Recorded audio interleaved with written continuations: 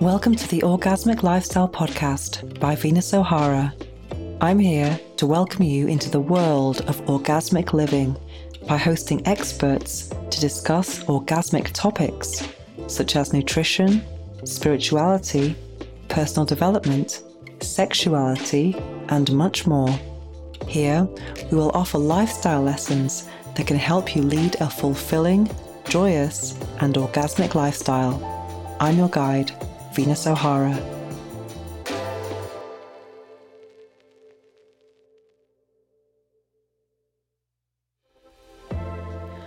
Welcome to the 27th episode of the Orgasmic Lifestyle Podcast by Venus O'Hara. In this new moon episode, I'll be discussing work, career, and success. We'll be speaking to Emilie Wapnick, author of How to Be Everything, a guide for those who still don't know what they want to be when they grow up. Then, I'll be discussing the book I'm reading now, which is Think and Grow Rich by Napoleon Hill. And finally, we'll be experiencing a guided meditation with affirmations for a successful career. But first, let's talk about my own professional career journey.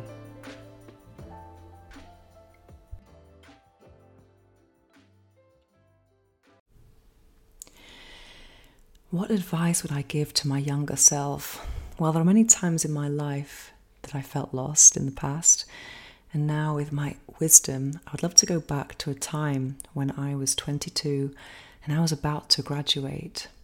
And I'd like to say to myself, it's okay to not know what you're going to do with your life. I went to a university that was very business orientated, and many graduates or many people in the final year already knew what they were going to do for their life, for their following years. They already found some graduate job packages with excellent perks, and it all sounded very glamorous, being suited and booted, working for a multinational and travel and all of those things, compared to, student life of, baked beans and toast and poverty, basically. And that didn't really appeal to me, although that was the reason why I went to the university I went to, because of the excellent graduate employment figures. But then when I got to that stage, I was like, I don't know about this. For me, my calling was to learn another language. I wanted to come and live in Spain, and I already speak French. So if I'm going to be a linguist, then having just one foreign language seemed to be not enough. So I wanted to come and live in Spain, and the job market in Spain is not the same as in London. But for me, I realized that I valued location more than working for a big multinational or something like that. So I went to Spain and I was an English teacher. And I remember when I was telling someone that I went to university with about my plans to become an English teacher. And I did that because it's kind of the easiest way to find a job in a foreign country if you don't speak the language. And when you have the TEFL certificate, you can use it anywhere in the world. And my teaching was not my passion at all, but it was easy. It's just an easy way to land in a country and get a job. So anyway, when I told this to one of my friends, and he said to me, "I thought you were ambitious. What are you going to do in Spain? Sell ice cream?" And I just thought, wow, that was the end of a friendship. I just felt very, very judged by him. Not that there's anything wrong with selling ice cream if that's what you want to do, but I didn't want to do that. But it just, I didn't really want to teach either. But for me, it was just a kind of like thing I wanted to do for a while to fund my life in Spain as I learned the language. And I was an English teacher for a year in a kind of language academy where the students were paying for their own classes. It was kind of general English, first certificate, advanced certificate, and some teenagers as well. So everyone I was teaching kind of had a basic grasp of English, and we could have debates. It wasn't just a basic, learner, beginner English like I am and you are. It was a bit more interesting than that. And then for the second year, when I was an English teacher in Madrid, I started giving business English classes, and I had a very, very amazing job actually.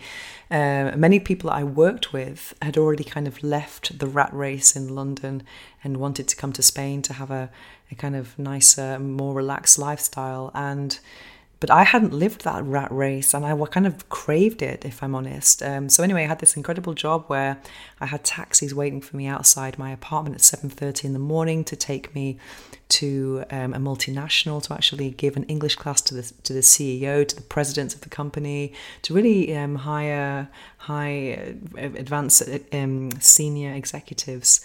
And so I was working for all of these companies, like KPMG, British American Tobacco, Pepsi, lots of pharmaceutical companies.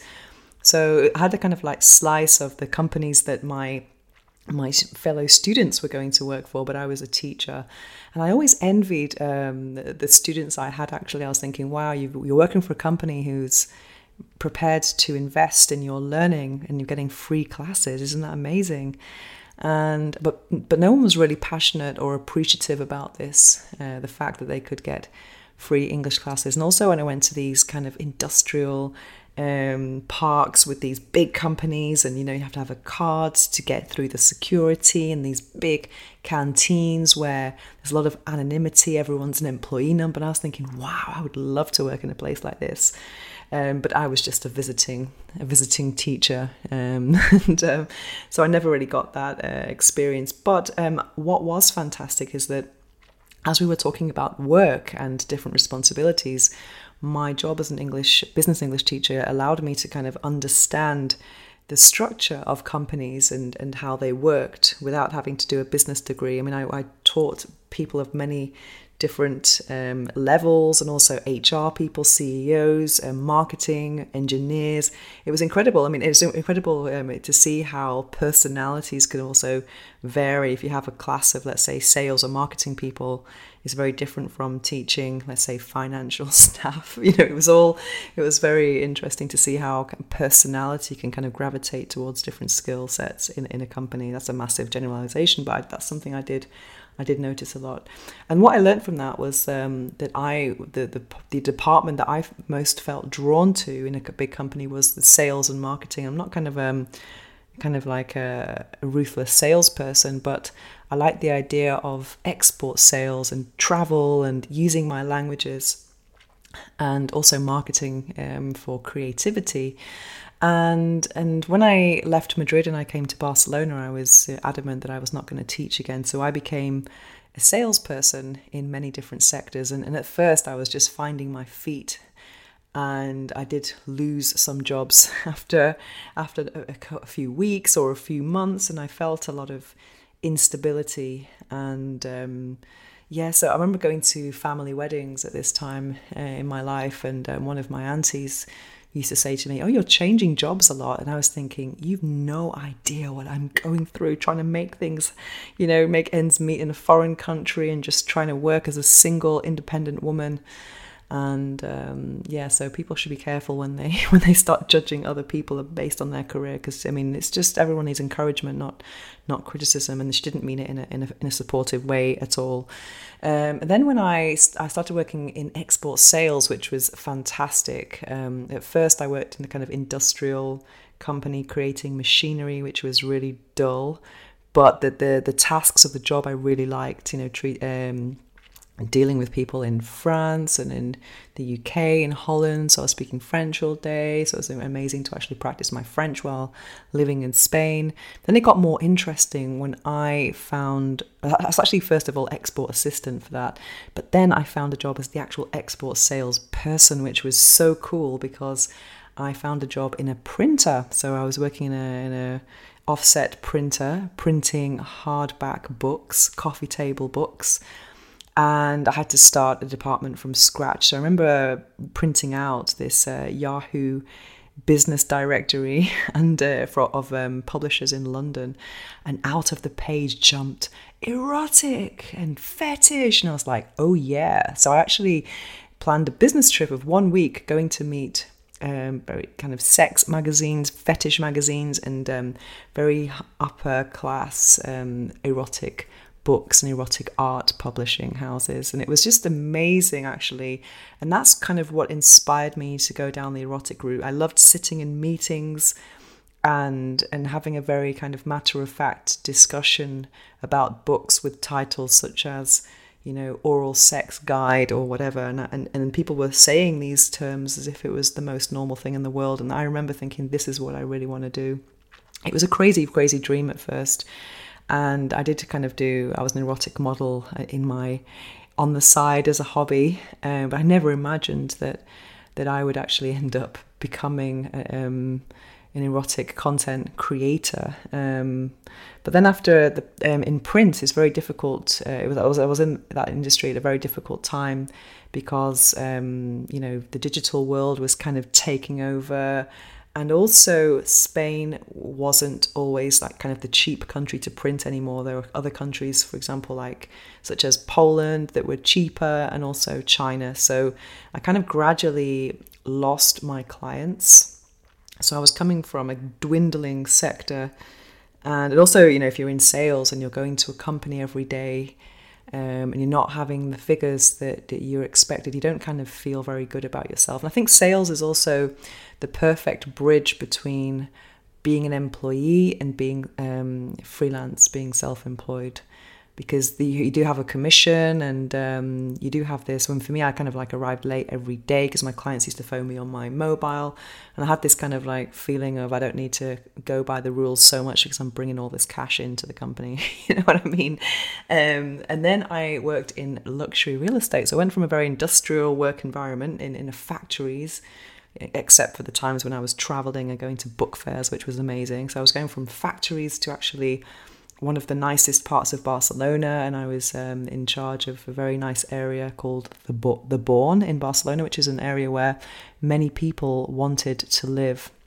And I was doing viewings in luxury real estate from Monday to Friday, and I had VIP clients. I mean, they were looking for a pied-à-terre in Barcelona as an investment. No one was buying with mortgages; it was all cash. And I used to end up going for lunch and dinner with some of my clients because they were just such interesting people. Whenever I had a client, I would be Googling them after, and I was like, oh my God, do you know who that guy was? It was really, really fascinating. But I was in real estate at the worst time to be in real estate, which was 2007, 2008, 2009. And it got to the point where my life was a bit of a massive contrast because I could barely feed myself or pay the rent. And at the same time, I was dealing with absolute luxury at work. So I was living this massive contrast. And that's what really kind of propelled me or inspired me to become a blogger in the end. I just was very inspired by my clients. And I thought, if they can do it, I can do it. So instead of having the self-doubt I had, they gave me a lot of self-belief. And so throughout this time, I was, changing jobs all the time, from teaching to export assistant, to export sales, to real estate agent. And I was always working really hard for other people, and to the point where I was burnt out. And I used to be so tired at the weekends. I used to wake up at 2 p.m. on a Saturday because I was just exhausted from the week. And whatever I did, all the efforts I made were not being appreciated by my bank account or anything like that, or by the companies I was working for. So I just felt very like the world was against me almost. There was a time before I went to export sales, that I did think about leaving Barcelona and going to London and getting a serious job. But then I just felt so attached to Barcelona that I was really kind of willing to try and make it work. But then when I set up my blog, which was not an easy thing to do, I mean, to actually start a sex blog, I was, very worried about what people would think of me, how people would judge me, which did happen, not as badly as I thought, but I did end up having to eliminate some people from my life just for their negative judgment of me, or just kind of, I say shadow banned people who I stopped engaging with too much, because it was always negative whenever I spoke of what I was doing. They were always kind of putting down what I was doing, my endeavors.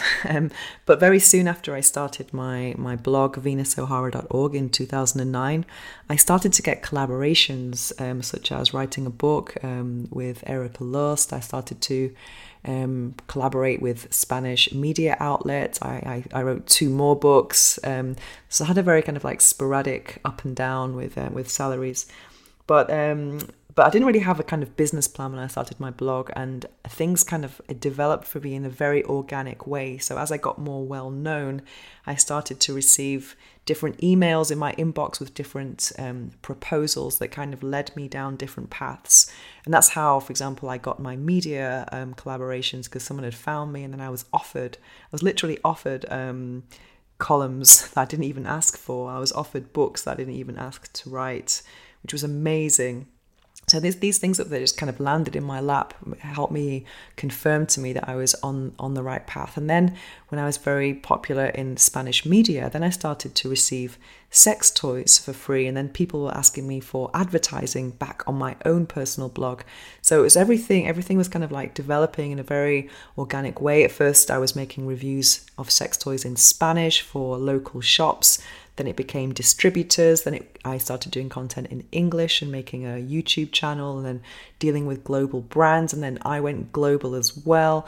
And then now I'm doing so many different things. But the thing is, when I was changing jobs all the time before being a content creator, I felt that I was kind of reinventing myself or becoming a new person. It felt very draining to try and kind of give all my efforts into one thing, or make a lot of effort in one thing, and then it has to be something else and something else. I was kind of like looking for something that's going to fulfill me.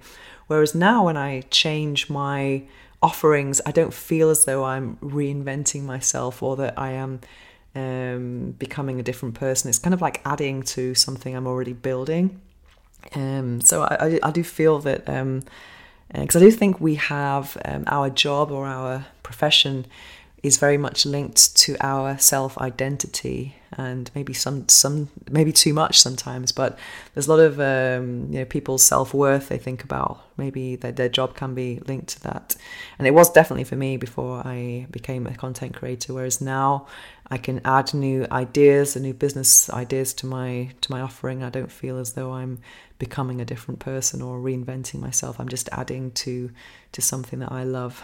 And yes, I'm always open to new opportunities. And speaking of new opportunities, I mean, in the last few years, I have been a product development consultant as well as a reviewer. I've been designing, and now obviously with this podcast, I've been doing voiceovers. I'm also a commercial actress. I've been in many adverts for big multinational brands as well.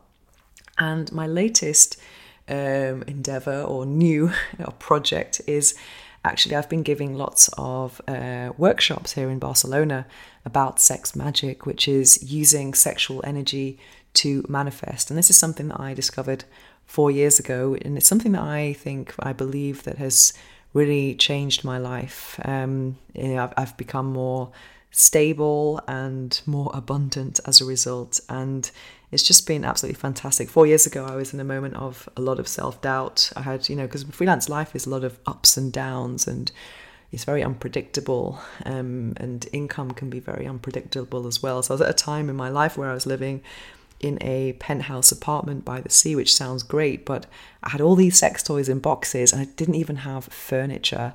I didn't even have a table to sit at because it was tiny, and the only table I did have was my messy desk, which was more important than having somewhere where I could eat. And to kind of get the clutter off the desk to eat was every day or for every meal was just not happening. And yeah, so it was a lot of self-doubt, and I was always cold, I was always hungry, and I had no sofa for a long time. The bed I was sleeping on was disgusting. It was this old mattress and no pillow. I used to fold a blanket, and then I was at a moment of crisis, and I was like, oh my God, I don't know if I deserve this life I have created for myself. And I went down the self-help route. This was in March 2018, and I discovered the book Think and Grow Rich by Napoleon Hill, which is the biggest selling success book of all time. Amazing book. And I was very surprised to find that there is a chapter called The Mystery of Sex Transmutation. And I was like, why is there a chapter about sex in a book about success? I was very intrigued about that. And sex transmutation is about transmuting your sexual energy and harnessing it and having a different outlet for it. So let's say not having an orgasm or not kind of indulging in sexual activity, instead of kind of like using your breath or meditation or thoughts to actually use the energy and then focus on the project that you would like to work on in you know, something non-sexual. So having a non-sexual expression of this built up energy in your body. And I thought, wow, that's so interesting.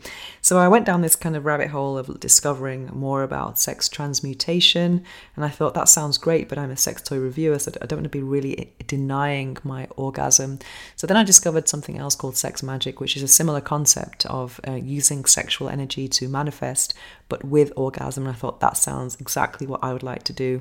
So I started practicing sex magic, and now, I mean, I managed to pay off all my debts.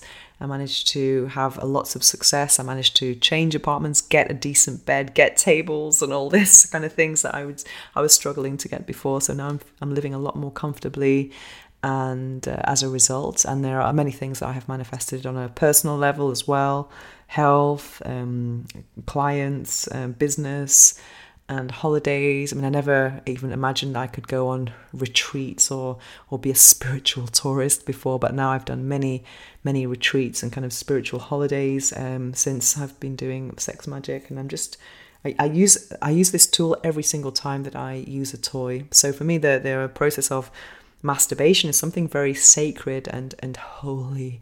Because I mean, people think of masturbation and they just think of like just, you know, rubbing one out to porn, which is so not what I'm about at all.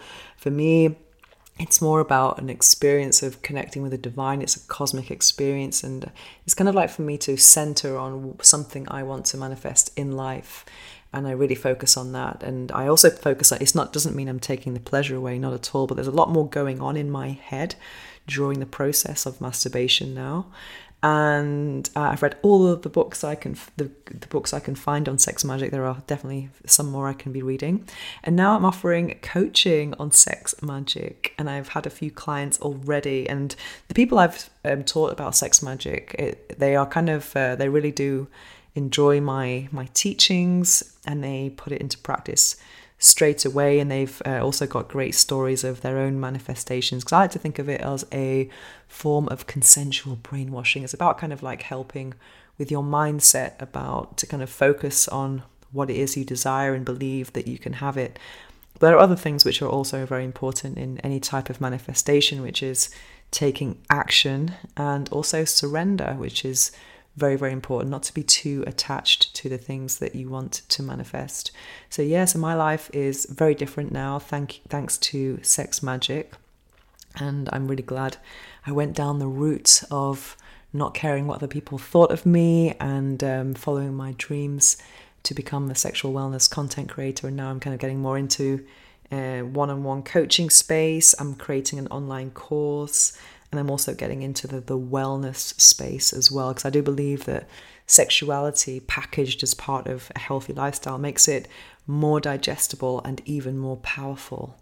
So that's my journey as a multipotentialite. I'm going to be speaking to Emilie Wapnick, the author of How to Be Everything, and she is an expert on multipotentiality, which is having many interests. And when I found this book, I really felt identified, having all these different things going on in my career, and now I feel like normal, which is fantastic. So let's find out more.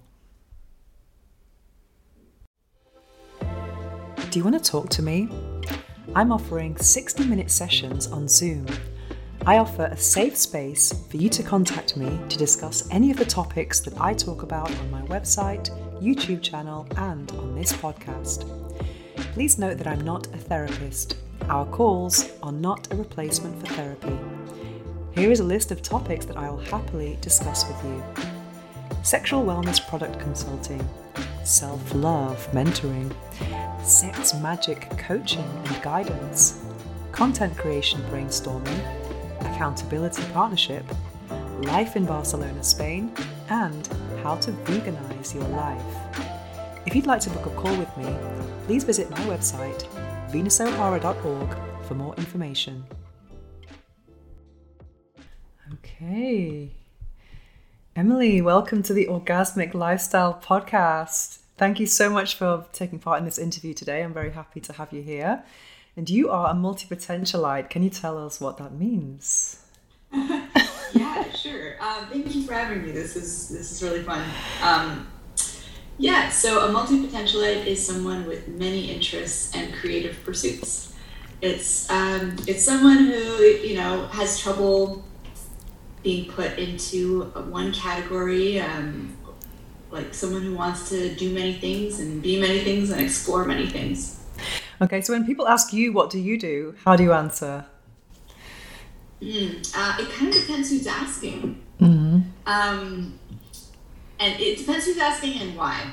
Mm-hmm. So if someone's just being polite, or if it's like, I'm like crossing the border and the person there's like, asking what would I do? I'll usually say I'm a writer, because that's just like simple, neat. But if it's someone who's genuinely interested in getting to know me and we're having a whole conversation, then I will say I run an online community, and they'll be like, oh, what's that about? And then I'll talk about Putty Like and the different work I do, and I might mention my book. And yeah, usually, I don't have like a great 15-second elevator pitch. I just prefer to have a conversation if possible. Mm-hmm. You said that was one of the most feared questions of multi-potentialites in your book. Yeah. Because then I think people ask me that as well, because I'm as a multi-potentialite. When I say I'm a writer, then the next question is, what do you write about? And then it kind of goes on. Yeah. Do you find people that? Ask me what I write about, and then I say, oh, I write about people who have many passions. And then they're like, okay. Ooh, tell me, so that also kind of leads into the topic. But of course, there's like other things that I do also. And sometimes I bring those things up and sometimes I don't. It kind of just depends. Yeah. So speaking of your online community, it's called the Puttyverse, is that correct? It is, yeah. Can you tell us all about that and how it works? Sure. Okay, so there's two websites. There's Putty Like and the Puttyverse. On Putty Like, you can get lots of free articles about what it means to be a multi-potentialite, how to thrive in the world as a multipod. And then if you want more support, you can join the Puttyverse. And the Puttyverse is a private community. We've got a very active forum. We've got events every week. Sometimes there's like 20 events on our calendar, because we encourage our members to create their own events. And it's a community of multi-potentialites, people with all kinds of interests. And but yeah, basically we support each other. We do workshops, we do co-working, which we call those focus parties, where we're all kind of working on different projects and we set timers. And we have accountability matchmaking, where you can get paired up with another multi-potentialite and you can be your accountability buddies and check in about your projects. And it's just kind of like, it's a community for support to help people who want to embrace their many passions and build a life around doing multiple things. I saw that it's quite, it's not so easy to become a member of this, the Puttyverse. I saw that you can't just pay and become a member. It's a bit more complicated. Can you tell us what the process is and why you created it this way? Well, so we open the doors once a month to new members. So, I mean, it is like you do just go and pay and become a member, but you have to do it during the 2-day window.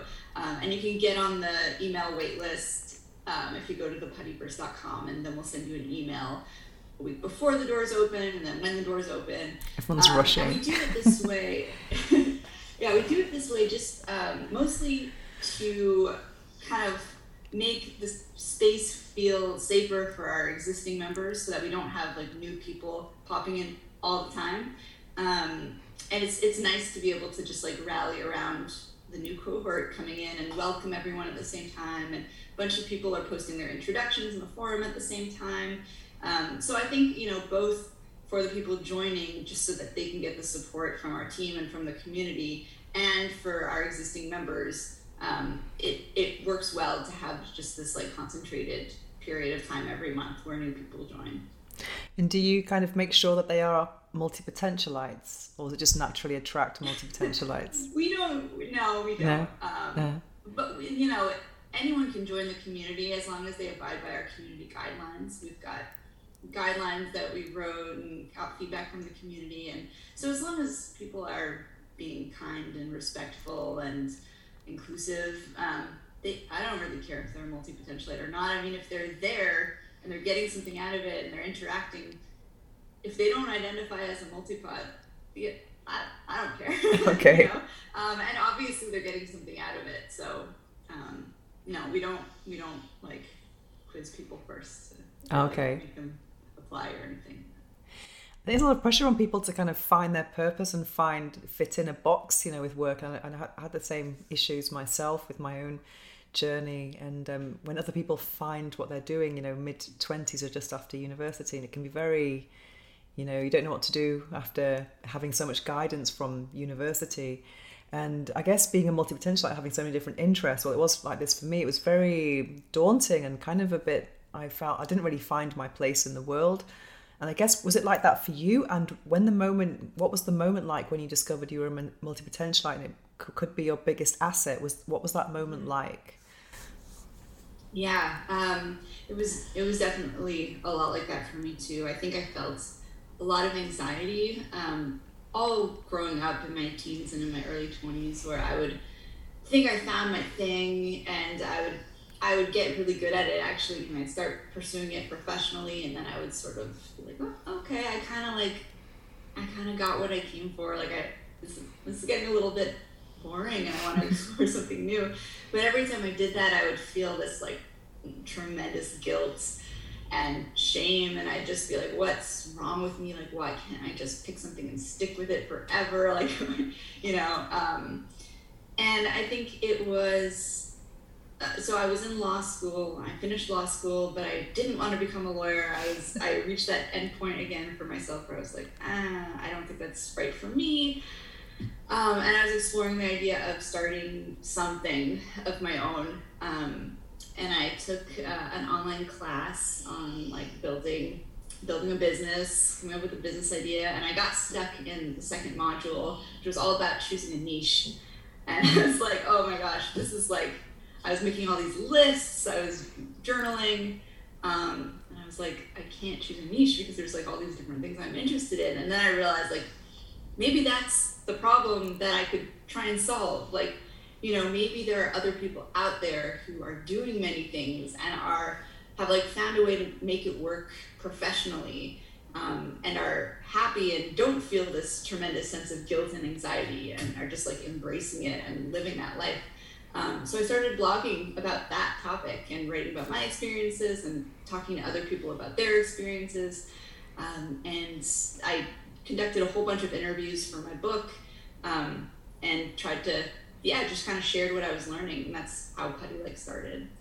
And I think it was through that process that I came to accept my own multipotentiality, just through seeing other people who are like happy and successful, and also just making the choice to like stop feeling bad about it and start embracing it, and then I could see like the gifts that it brings. I could use my web design skills for this project. I could use some of the writing skills and like writing good arguments that I learned in law school, in articles on my website, and like I was just like using all these skills that I learned in different places to build this community, this business. And I was like, okay, maybe this is a thing that multi-potentialites do. We like draw from different backgrounds, different areas, and we use those skills in, unconventional ways, but that's like a huge asset. So yeah, that's kind of my process. That's amazing. It's amazing going from the negative to being a big asset. It's such an incredible realization, I suppose. Yeah. And I think that's like a lot of people experience that when they come to Putty Like, or when they see my TED Talk, just this feeling of relief.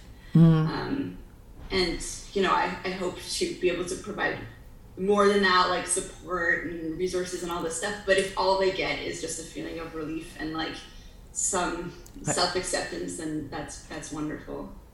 So in your book, How to Be Everything, I love it. It's one of my friends who's actually a member of your website recommended this to me.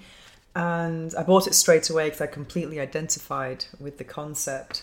And also you mentioned 4 types of multipotentialite here. Would you like to tell us what they are? Sure. And I will say there are 4 work models, and people, they're not types of multipotentialites, just because I don't want people to be like, which type am I? And okay. feel like they need to put themselves into a box. you can move between these work models, you can blend them, but they are like a starting place, and I wanted to provide that. So when I was interviewing people for the book, my main question was like, how do you structure your career to get the variety and the money and the meaning that you need in your life?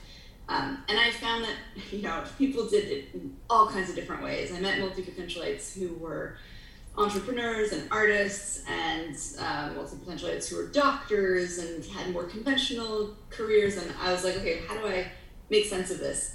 And what I was able to do is kind of fit everyone more or less into one of these 4 work models. So I'll go through the 4 models. So we've got the group hug approach, and this is where it's like all of your interests coming together in a big group hug. It's a nice name. Yeah.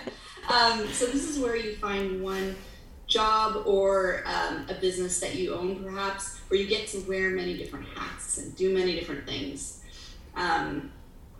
I interviewed a woman named Margot who works at a company where they let her move between departments, and she's been there for 20 years or something. And the reason it stayed interesting is that she's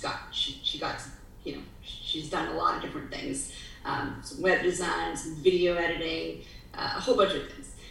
So that's the first model, is to kind of do multiple things in one entity, whether that's a job or your own business, something like that.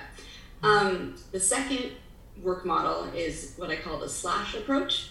And this is where you have multiple part-time jobs and or businesses. So this is someone who's and this is the person I interviewed, who is a freelance marketer / she works at a nonprofit for a few days a week / she's an aerial silks artist. This is the person who's a programmer / yoga instructor / accountant. This is, so people who use this model, each of their slashes, each of their revenue streams, for different reasons. They use a different part of their brain. They, bring out a different side of their personality. But they've told me that they wouldn't want to do any one of them full time. So the part-time nature is very intentional, and they get that variety by kind of cycling through these different work projects over the course of their week. And then the third commonly used work model is the Einstein approach, and I called it this because Albert Einstein worked at the patent office, so he had this government job. It was very stable, full-time, but it was notoriously slow-paced. So it allowed him to develop his theories on the side after work. And so this, some people will do this. Some people will have a stable 9-to-5 that kind of provides the resources that they need, but leaves them with enough free time and money to pursue their passions on the side. So one of the people I interviewed for this section was a guy named Charlie Harper, who is an IT director. But then when he leaves the office, he goes to a cappella group and he performs in musical theater, and he's also a carpenter, and when we spoke, he had just built a boat. So, the benefit of this approach, well, one of the benefits is that you don't need to monetize every single passion, every single thing that you become interested in. You can just kind of explore freely and know that your full-time job is supporting those different passions. Of course, that work needs to provide you with the resources you need, and not you can't take up all of your time. It needs to leave you with enough free time to explore those things, and that's where the term "good enough job" comes in, which I think is a Barbara Sher term that I used in that section of my book. And then we've got the Phoenix approach, and this is someone who dives into one field for a number of years and builds a career in that area. And then at a certain point, they transition and they start something new in a totally different space. And people who use this model will often explore the next thing a little bit on the side, just while they're still doing the first thing, to make that transition a bit smoother. But yeah, I've seen this when I've interviewed multipotentialites. Someone will be, one thing for 10 years, and then they'll switch and they'll start a whole new career in a different area. And that's another way to make it work. So would you say that you were a phoenix then in the past? I don't know. know. It's hard to say. Right now, I'm definitely a group hug. Okay, because I think you talked about that, about the different, there's like a diagram of those different paths that you were on and how the different interests. I mean, I do tend to, I'm more of a sequential multi-potentialite, I think. I tend to dive into fewer things for a longer period, as opposed to being a simultaneous multipod where I've got like 20 things that I'm equally interested in all the time. So I think that does lend itself more to the Phoenix thing. I'd say I'm like a mix between Phoenix and group hug. Because maybe your journey is a bit similar to mine, because I became a group hug like when I started. My blog is 13 years today is like my blog anniversary. But as soon as I made that decision, everything kind of came together, because I was, a writer and I'm a podcaster, what else am I doing? YouTuber, and I'm also writing for different media outlets in England and in Spain. So I've had all these different things that have come together, because it's all about the similar topics like lifestyle, sexual wellness. And I just felt like this was really, I don't know, I feel like more my identity. I don't know how I would describe it.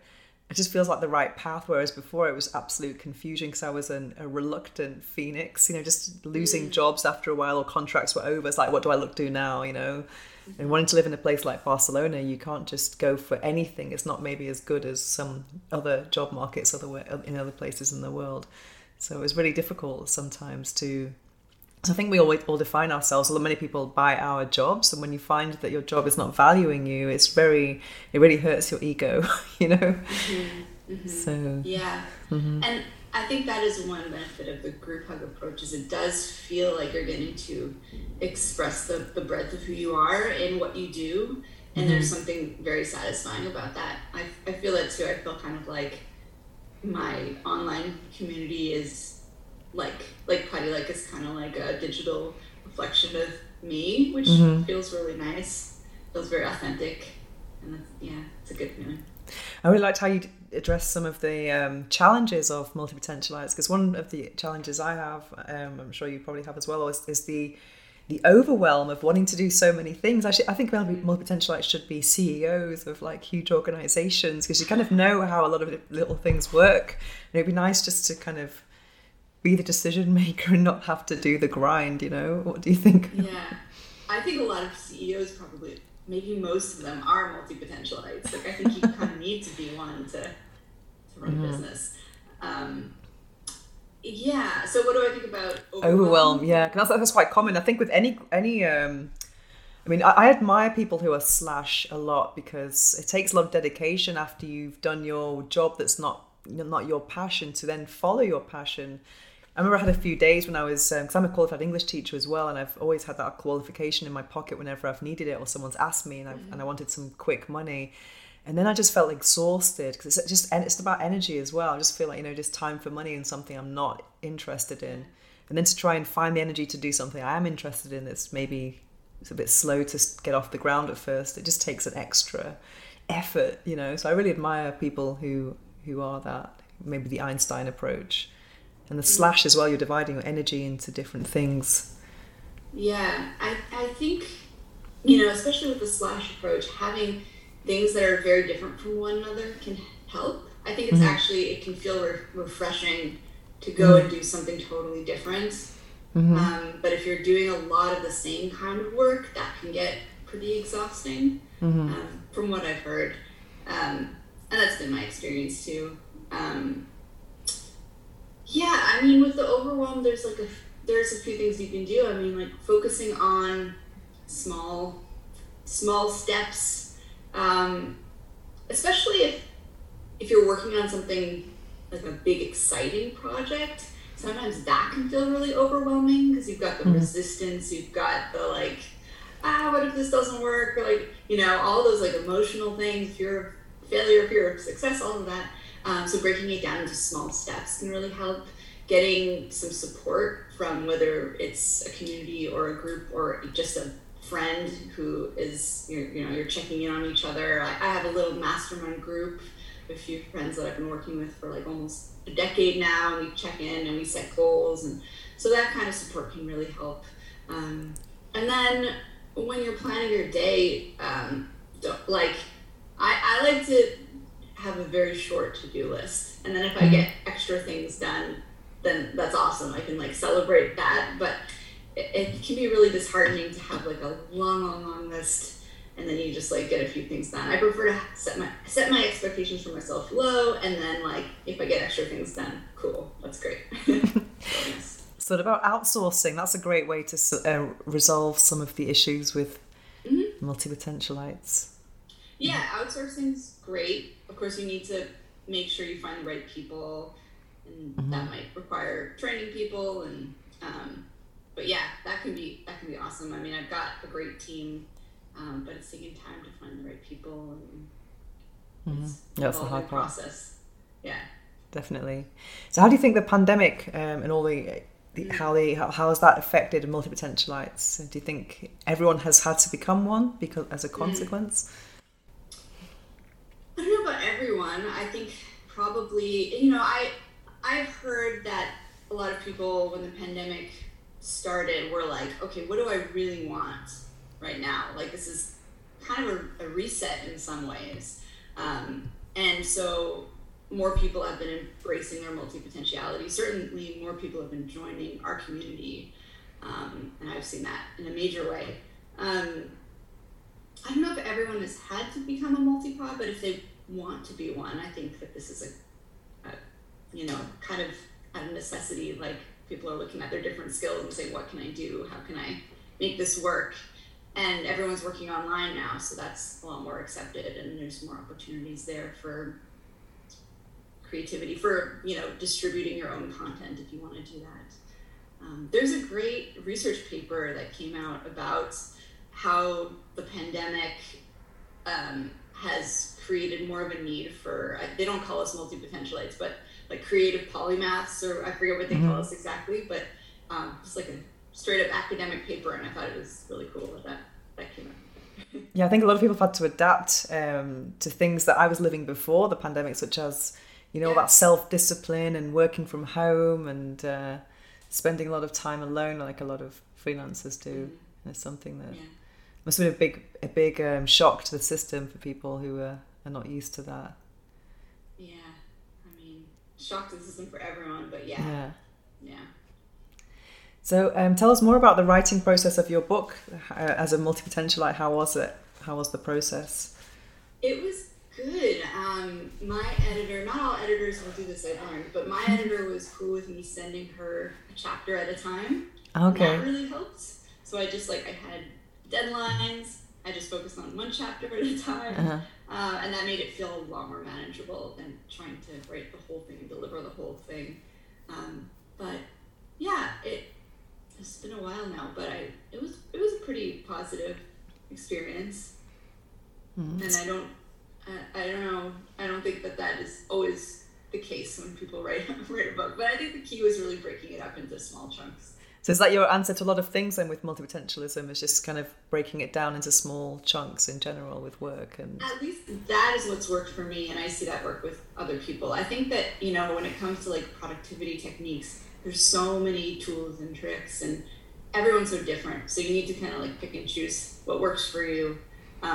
But yeah, I'm a fan of breaking things down, and I use a timer a lot. I'll set if I'm having trouble getting started on something, I'll set a 5-minute timer, and I'll say just go nuts for 5 minutes, just work on it for 5 minutes, and if you want to stop at the end of the 5 minutes, you can. But usually that's enough to break the ice, and then I'm in the flow, and I'm okay, I can keep going. So yeah, I guess I do tend to break things down into small chunks. One thing I liked about in your book as well is how you have this line about people who value stability with, was it flexibility? I can't remember what the two things were. Stability and I can't remember where it was. But I really identified with that because I can't remember where it is now. Because I do think people who want stability, they're looking at or it's not simultaneous sequential, it was something else about people who value the flexibility of having your own time, and then the stability of having a paid job, or the uncertainty. It's very easy. That's kind of one of those challenges, and I think that each model can attract different types of people. I see that a lot in Barcelona. There's a big expat community of digital nomads. And then you get some people who have, you know, expat jobs, some of the people who are life coaches at 28. There's a whole range of people. But I think for me, I definitely value that flexibility of time, because I think that's a huge asset of that we have. And other people want to have that salary every month or that contract. Yeah. And it can change over the course of our lives depending on what's going on and family and circumstances, and we can value different, like stability or flexibility or both, and it's just a matter of finding that balance. But yeah, I think that the Einstein approach in particular really appeals to people who value stability and just want to know that their income is coming in every month, it's there, they can just do their job, and they're, you know, happy and comfortable viewing that work as the thing that funds their passion projects and all the other things that they're excited about. And of course, like, it's important that work be enjoyable. Like, you know, people who are happy with this model, that those are the people that I was interviewing that I really wanted to hear from, not people that like hated their job and wish they could get out. So yeah, you know, even if it's not like it's not the dream job, it's still something enjoyable. Maybe it's something where you get to learn at work a little bit, and I don't know, sometimes people get to bring in their different skills, but yeah, that Einstein approach definitely provides a bit more stability. So your TED Talk has been very successful, and why some of us don't have one true calling. So how was that process of making a TED Talk? Oh, that was cool. That was a really exciting process and project. I wanted to get into public speaking because it was something that made me very anxious, like for many of us. But I felt like the message is more important than like, you know, my anxiety, and also I just wanted to do it for myself, just to like show myself I could do it.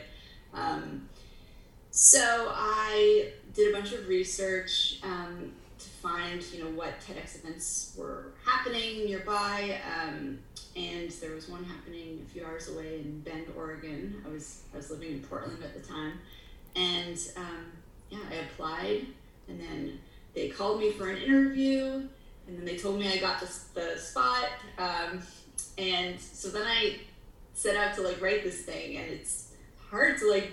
They were like, "You've got 12 minutes," and I was like, "Oh wow!" Okay. But I got a ton of feedback from, you know, different coaches and friends and colleagues that I trust, and I practiced it so much. I mean, in the weeks leading up to the talk, I rehearsed this thing like 3 or 4 times a day. Like when I was walking to the coffee shop, I do my TED Talk. I did it in front of a bunch of different people to just try and get comfortable. I sort of treated it like a monologue or something. Like I had the whole thing memorized, and I knew I was going to be so nervous that I just wanted to like know the words and know what I was saying and feel very confident that I could do this because I practiced so much. And it also felt like a big deal. Like if I got this right, it could make a huge impact, and that is what happened. So I'm really, it was a really cool project. And then actually getting up there and doing it was very exciting. And I wanted to I got this advice from a 16-year-old who he did like it was like a magic show TED Talk thing earlier in the day with his friend, and that was really cute. But he came off stage and he was like, I don't even really remember it because it went by so fast and I just was so nervous. And I thought to myself, like, that's like really good advice. Like I don't want to feel like I'm just trying to get through it, and I want to like enjoy this moment because it's going to be a big moment. So I tried to do that. I tried to go out on stage and like take a deep breath and like enjoy those 12 minutes. It went well. It was a really cool experience. Yeah. Oh, that's fascinating. So I'm actually doing Toastmasters now. Do you know Toastmasters? I did that briefly as I was like trying to get into public speaking. Yeah, that's awesome. Yeah, it's kind of like Are you enjoying it? I started about 3 years ago. I gave a talk in Soho House in Barcelona, a private members club, and I rehearsed a lot. And then it went really well, like a 15-minute thing, but I had notes and slides which help a lot for those situations. And then I went to Toastmasters and I did one table topics, like the improvised speech for 1 minute on food, which is my second favourite subject. And I froze and I realised I had a lot to learn. So now it's been 3 years. I do want to give my own TED talk, but I just feel the last talk I gave, I went blank on stage twice. That's kind of like set me back a little bit. But I think also Toastmasters has this kind of like this style that I don't think is compatible with TED. You have to kind of take, cherry pick some of the tips that they give you, because some of it's just too rehearsed and too robotic. Whereas if you're speaking from the heart, it's not really compatible, But I think it's good to get on stage and have that, just to get used to being on stage and not being your own obstacle, because that's one thing that I think everyone has to deal with. You have this big message and you have to kind of get out of your own way and just deliver it. Yeah, it's not about you.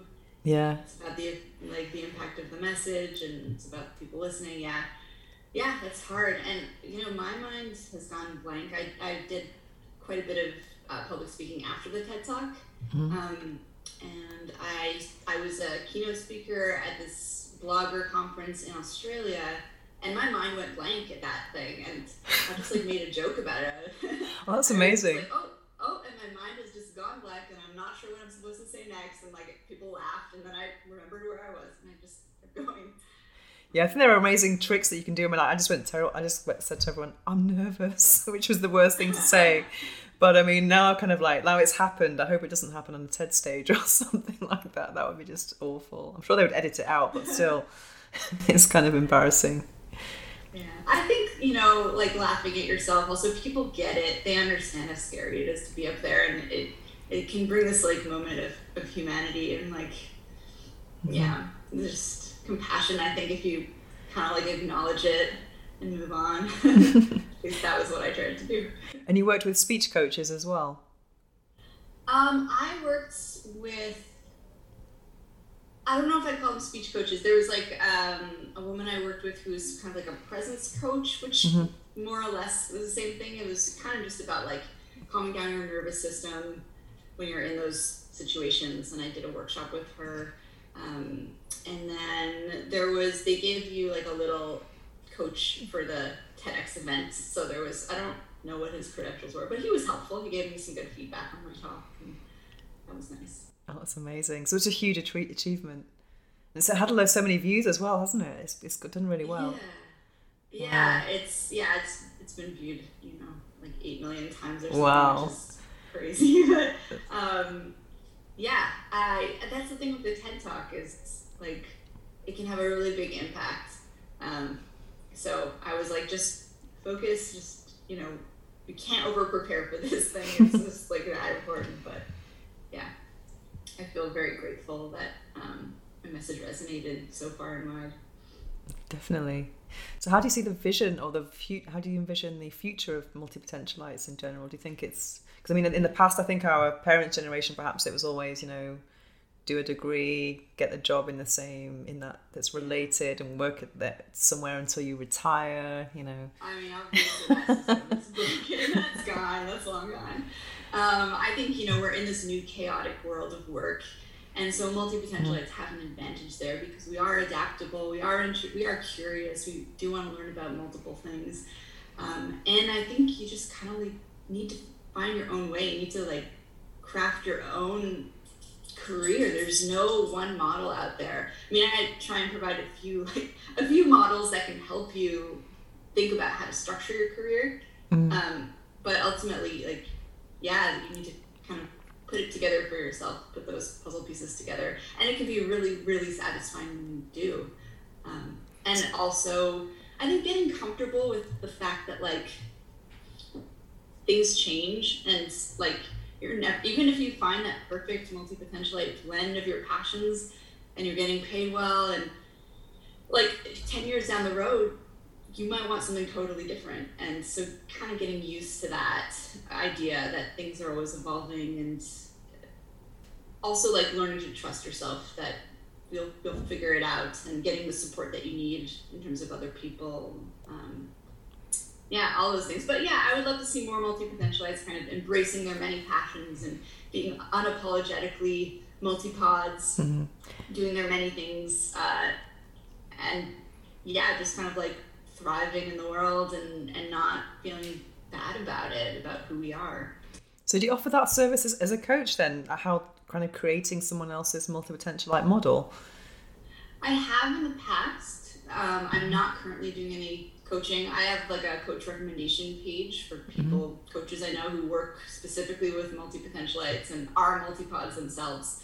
And you can find that on Putty Like. But yeah, I'm not doing any coaching right now. I'm kind of figuring out what's next for me. I'm taking this astrology program, and so I'm like, ooh, maybe I want to like blend some of that into my coaching. And I'm also working on a television script and projects that I'm kind of pursuing. So yeah, but Putty Like continues to thrive and grow. We've got a great community.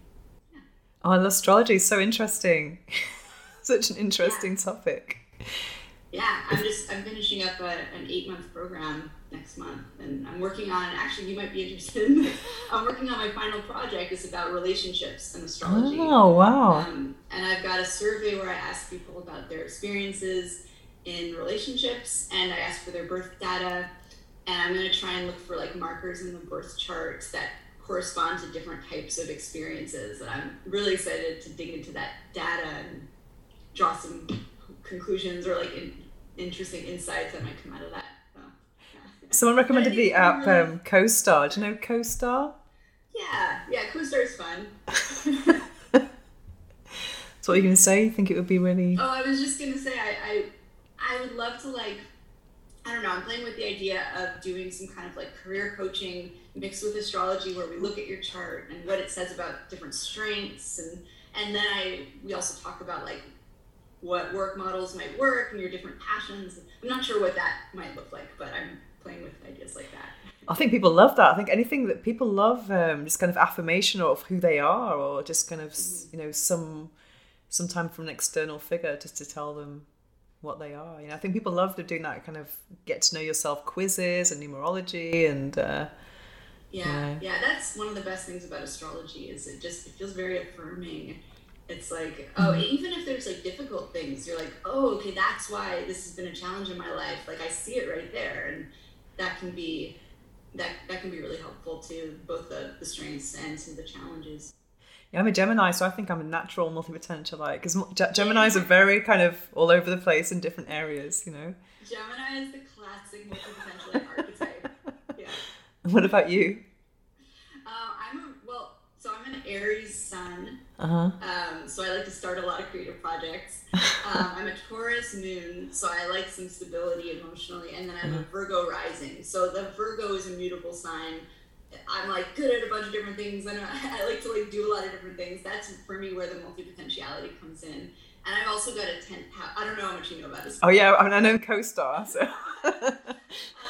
But my 10th house is Gemini. Oh wow. Or at least in whole sign houses, it coincides with Gemini, and I've got my North Node there. So like my kind of like public persona is like that Gemini archetype. That's like how I'm known in the world. It makes total sense. Yeah, I'm a Gemini sun, and then the moon and rising is both Scorpio. So that's kind of like, nice. It's like communication from the Gemini and multi-potentiality. But I, for me, like Scorpio is related to sexuality, but it's also everyone I know who's a Scorpio is really hard worker. I mean, they really get into their, maybe not multi-potentialites, but they're very hard workers. Yeah. Yeah. Scorpio likes to dig deep. Yeah. And like go to like dark places, or just get down to the core of things. And so I think that like a fixed sign like that pairs really nicely with the Gemini sun, because the Gemini sun can kind of like scan the horizon and explore different things, but then when you find something you're into, you've got that like Scorpio energy to like dig deep into that. That's pretty cool. That helps me understand myself, definitely. Okay, so a few quick questions. What's the book that changed your life? Ooh. The book that changed my life. I really loved Amanda Palmer's book, The Art of Asking. Okay, asking for manifestation or for asking for things in life. It's kind of about being an artist and getting comfortable, like accepting gifts from other people and like asking for what you need. And I'm not doing a great job of describing it, but it's a wonderful book. It's sort of like a mix between self-help and also like a lot of personal narrative, and she's a great storyteller. I love that book. Yeah, The Art of Asking. Okay. And do you have a phrase or affirmation or a quote that you live by? Ooh.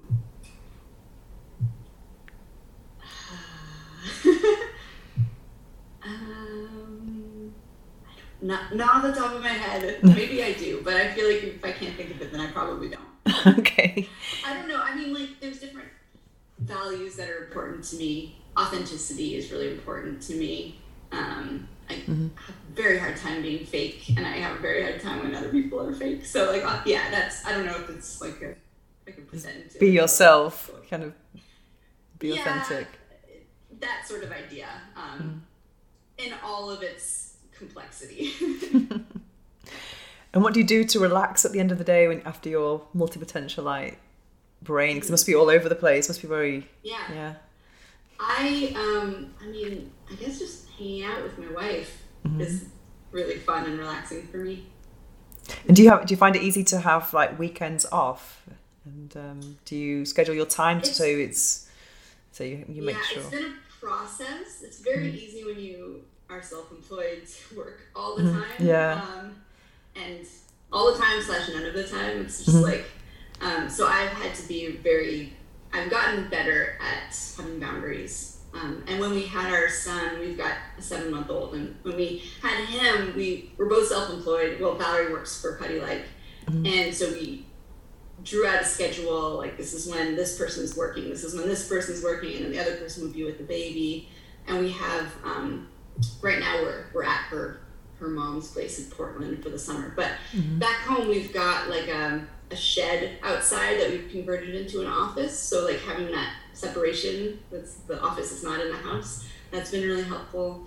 And then I started giving myself weekends. I think, having a kid really forced me to be better about boundaries, and I'm very grateful for that. Definitely, that's something I struggled with for the first few years because it was so much fun what I was doing. I just working 7 days a week, and then now it's like, no, what happened to my personal life? So you just don't know when work starts and life begins sometimes. Okay, so where can people find you? People can find me at puttylike.com, PUTTYLIKE.com, and also the puttyverse.com. There's those two sites will link to all of my different things, social media and all that. But Perfect. Okay, thank you so much for joining us today on the Orgasmic Lifestyle Podcast. It's been a pleasure. It's been lovely. Thank you for having me. Well, thanks. Because the Orgasmic Lifestyle is about reaching climax in all areas. It's not like about orgasms. It's actually about, I'd also reviewed your book in a previous episode. So I always have a section called The Book I'm Reading Now. So it's like all about my multipotential interests, like nutrition and spirituality and stuff like that. Yeah. That's great. Okay, so good luck with your astrology project. Looking forward to when you start sharing stuff about that online. I'll be reading. Cool. Thank you so much. Okay, thank you. Have a nice evening. Okay. Bye. The book I'm reading now is Think and Grow Rich by Napoleon Hill.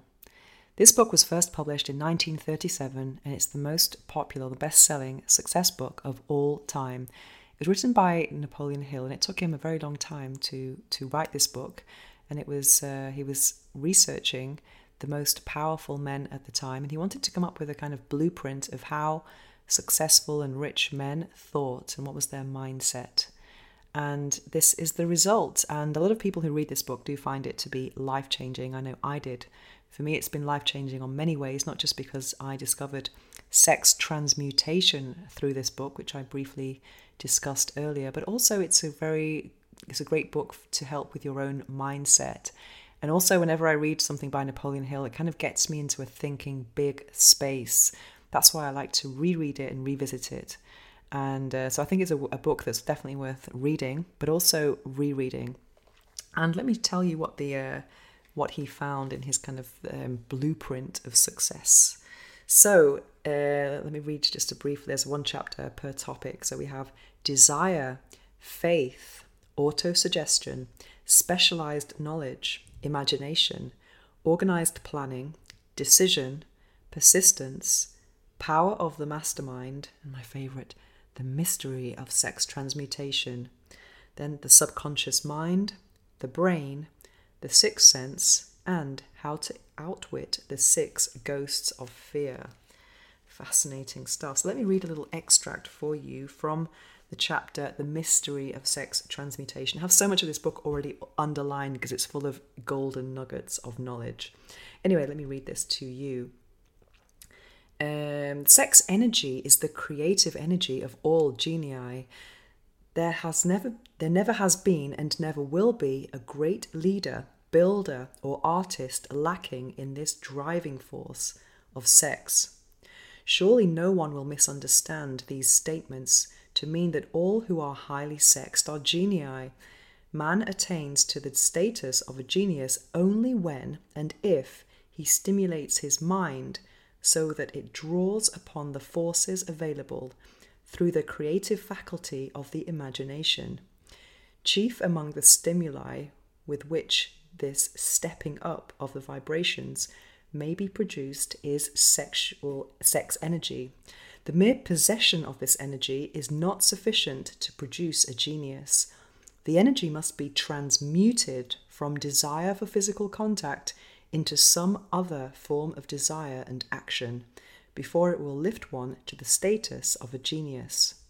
Far from becoming genii because of great sex desires, the majority of men lower themselves through misunderstanding and misuse of this great force to the status of lower animals.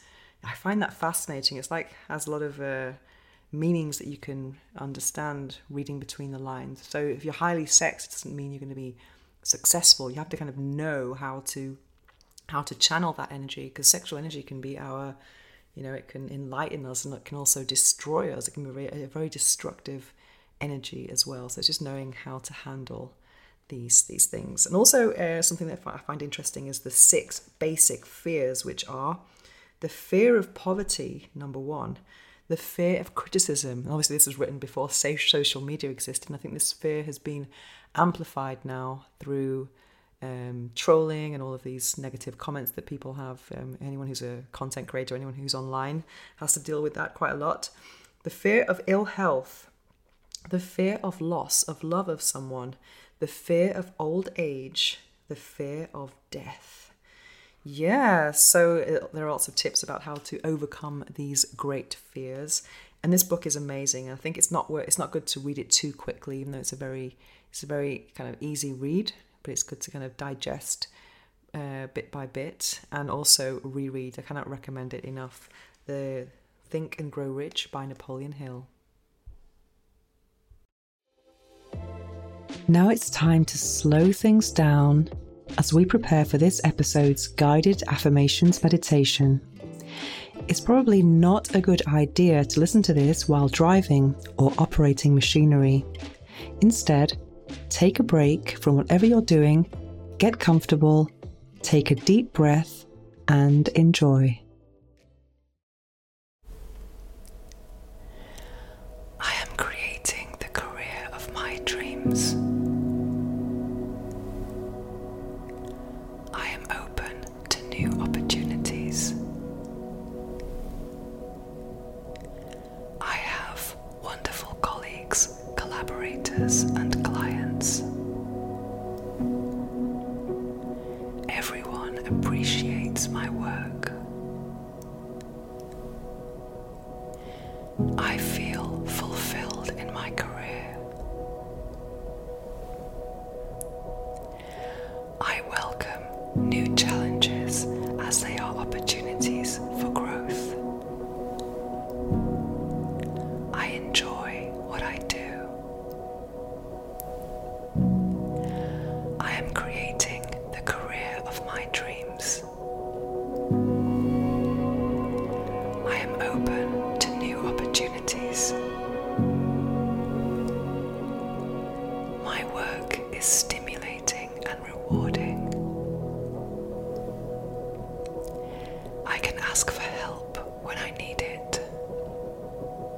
I am grateful for all the lessons I learn through my work. I have a wonderful team. I enjoy what I do. I am creating the career of my dreams. I am open to new opportunities. I am able to use all my skills and learn some new ones. The more I learn, the more successful I am. Others appreciate my efforts. My talents are put to good use. I enjoy what I do. I am creating the career of my dreams. I am open to new opportunities. I love my job. I am worthy of the career I desire. New business leads are always available to me. I am paid well. I enjoy what I do. I am creating the career of my dreams. I am open to new opportunities. My income allows me to live very comfortably. I manage my time well. I have good work-life balance. I have enough to pay for all the things I need and desire.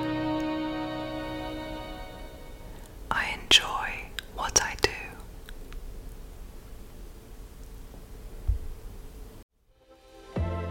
Do you want to talk to me?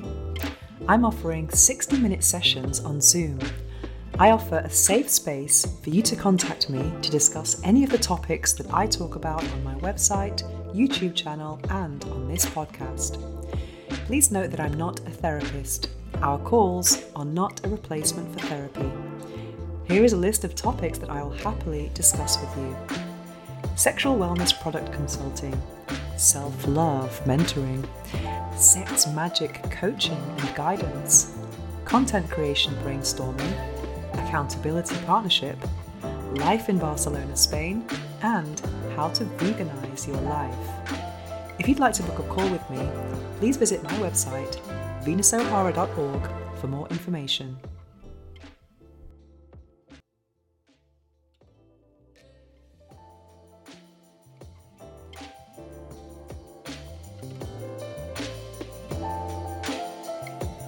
To find out more about me and my orgasmic lifestyle, visit venusohara.org or follow me on Instagram at instagram.com/venusohara. Make sure to search for the Orgasmic Lifestyle Podcast by Venus O'Hara in Apple Podcasts, Spotify, and Google Podcasts, or anywhere else podcasts are found. Make sure to click subscribe so you don't miss any future episodes. Thanks for listening, have an orgasmic week, and make sure every day is a climax.